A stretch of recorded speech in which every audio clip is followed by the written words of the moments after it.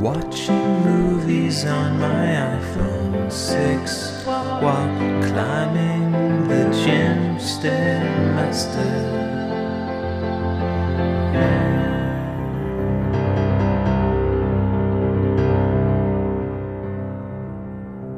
Alright, folks, I was gonna wait for the air conditioning to stop down here to start recording like a professional, but alas, I'm not a professional. I'm amateur. I'm actually a professional disguised as an amateur, disguised as a professional.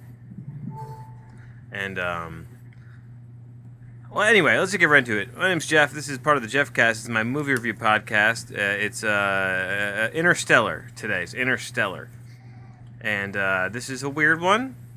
It's a long one. I broke it up into 3 viewings. It's almost 3 hours long. I think it's 240-something minutes long. 2 hours and 40 minutes, something like that. And so I will watch this on the Gym Stairmaster, hence the title of the show. And it was confusing, yes. Probably some would say not the best movie visually to watch on your phone, because it did look like a beautiful movie, and it was a beautiful movie. I can appreciate it on my phone, and that's, I think, a changing sentiment in just the human existence and the brain, even just, I think, physically in our brains, being able to appreciate beauty through the screens of our phones. And that's not a comment that that's okay or better or worse. It's just, I think we're learning how to do that, and that's a fact of life, and we should accept it and deal with it, and trying to make sense of that. Anyway, I'm gonna play a clip here. It's about 2 minutes long, and it's early in the movie. I'm gonna try and do this without giving away too many spoilers. The movie's confusing, so I could just sit here and talk about the last 20 minutes. I was hanging tough with it until the last half hour. The last half hour threw me for a loop, and I knew it was coming. And I joked about it the other day when I was talking. I just knew it was fucking coming. The Christopher Nolan twist. I'll get into a little bit of all that. Let's just listen to the clip. This is Matthew McConaughey talking to his children's teachers, and they live in a small town. And this is early enough, kind of setting up the plot. This is when you don't really know quite what this world is that we're watching these characters exist in. And so yeah, just give this a listen. Murph is a great kid. She's really bright, but she's been having a little trouble lately. She brought this in to show the other students the section on the lunar landings. Yeah, that's one of my old textbooks. She always loved the pictures. It's an old federal textbook. We've replaced them with the corrected versions. Corrected. Explaining how the Apollo missions were fake to bankrupt the Soviet Union.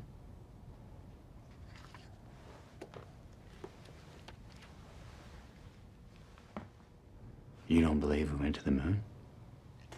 I believe it was a brilliant piece of propaganda that the Soviets bankrupted themselves, pouring resources into rockets and other useless machines. Useless machines. And if we don't want a repeat of the excess and wastefulness of the 20th century, then we need to teach our kids about this planet, not tales of leaving it. You know, one of those useless machines they used to make was called an MRI. And if we had any of those left, the doctors would have been able to find the cyst in my wife's brain before she died instead of afterwards. And then she'd have been the one sitting there listening to this instead of me, which would have been a good thing because she was always the calmer one. All right, there's a lot to, just even in that clip, there's a lot to unpack. And I think in terms of understanding this movie, I'm going to try and do that. This won't really give away any kind of major plot points in the movie. This happens very early in the movie, this talk with his teachers. It's kind of funny because they address this concern like it's a conspiracy that we faked the moon landing. Well, and so whether or not we did or not in this movie's universe isn't really the point. But that sort of that angle of like this big conspiracy theory type angle isn't really flushed out or addressed. It's just sort of in that one scene.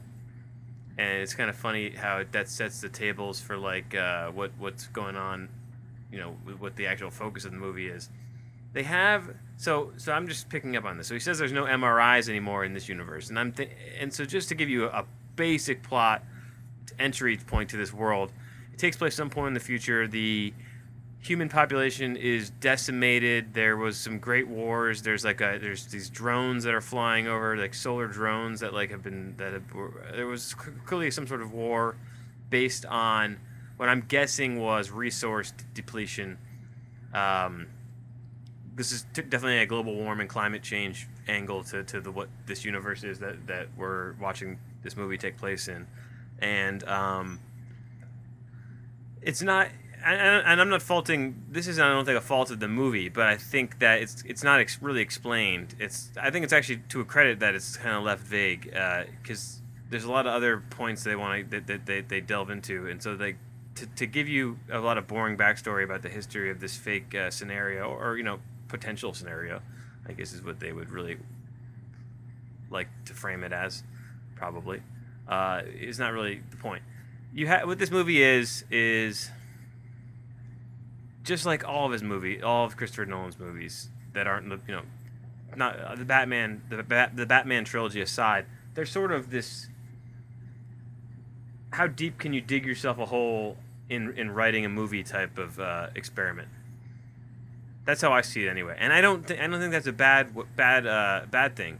I think this movie at times when it works, it's really kind of beautiful and artistic, and the explaining.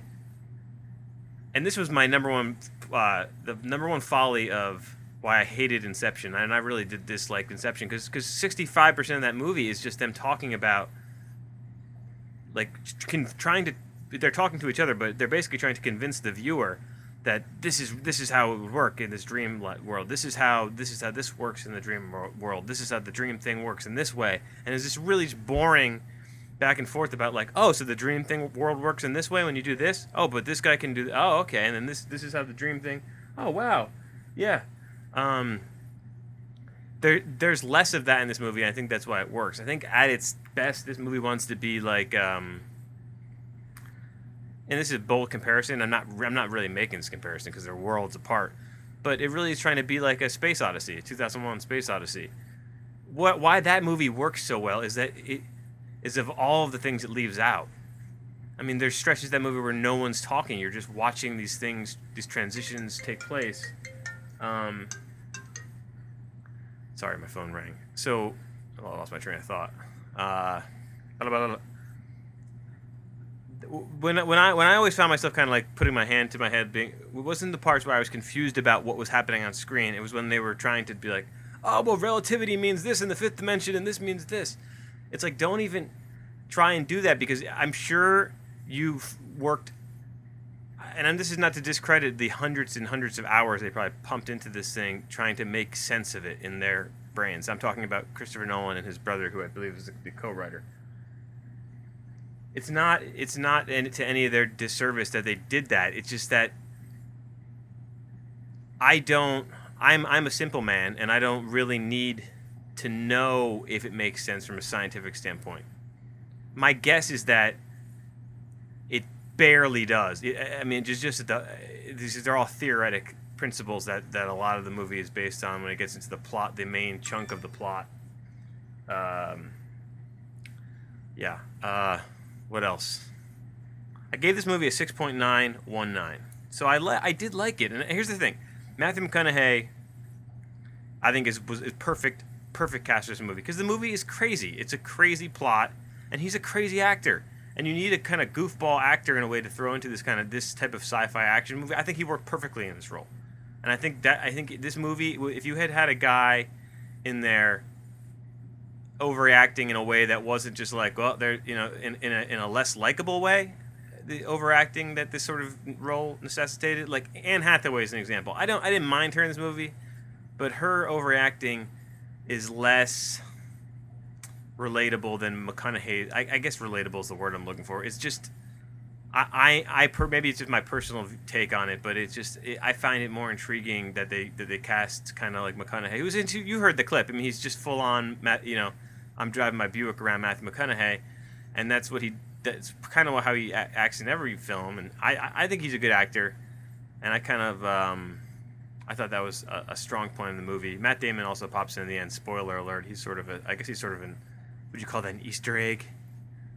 Like some people call it because he's like, I don't think he was mentioned in the promotion of the movie at all, but he comes in at the end. Look, the movie's in a lot of ways plot wise is probably a mess, and if you were really gonna pick it apart, and I heard a lot of people also saying like, oh, it's not about, it's about a meditation on being a parent, and I am a parent, and I'm sort of like, that's not what this movie was trying to do. Like, don't tell me that they put together all of this craziness and trying to explain and make it work. All of the there's time. I'm going to tell you, there's time travel involved. Of course, there's time travel involved. But all of that they're trying to it was just a smokescreen for a movie that was supposed to make you feel like the relationship between, and there is real emotions there. I'm not discrediting that, but I'm saying that's not the whole movie. I remember reading a few reviews being like, well, it's really just a meditation on his a father and a child. And I'm like, that's part of it, but don't tell me it's not about the plot too, because then why are we listening to these people talk about the plot, the really specific science stuff in the plot? Because then you don't need to. Then you could just have it. If you wanted to make it a lyrical picture about that, then you could have removed so much dialogue, and I would have been. That would, like I said before, that probably would have made the movie better. I thought it looked great. I mean, he's really at the top of his game in terms of making a movie look as just awe-inspiring. And I watched it on my phone, so I can't imagine what. I'm sure this was like IMAX and all that crap, and I'm not sure if it was 3D, but I'm sure it looked great in the movie theater too. And I'm tentatively back on board with Christopher Nolan after I keep saying Inception. I keep on saying Insomniac. Inception. I know he did that too. I referenced that before, that he had 3 movies that all began with IN. His next movie is going to be called Intellectual. So look out for that. Yeah, look out for my website, www.myamerit.ca, and we'll hit you back with a podcast sometime in the future.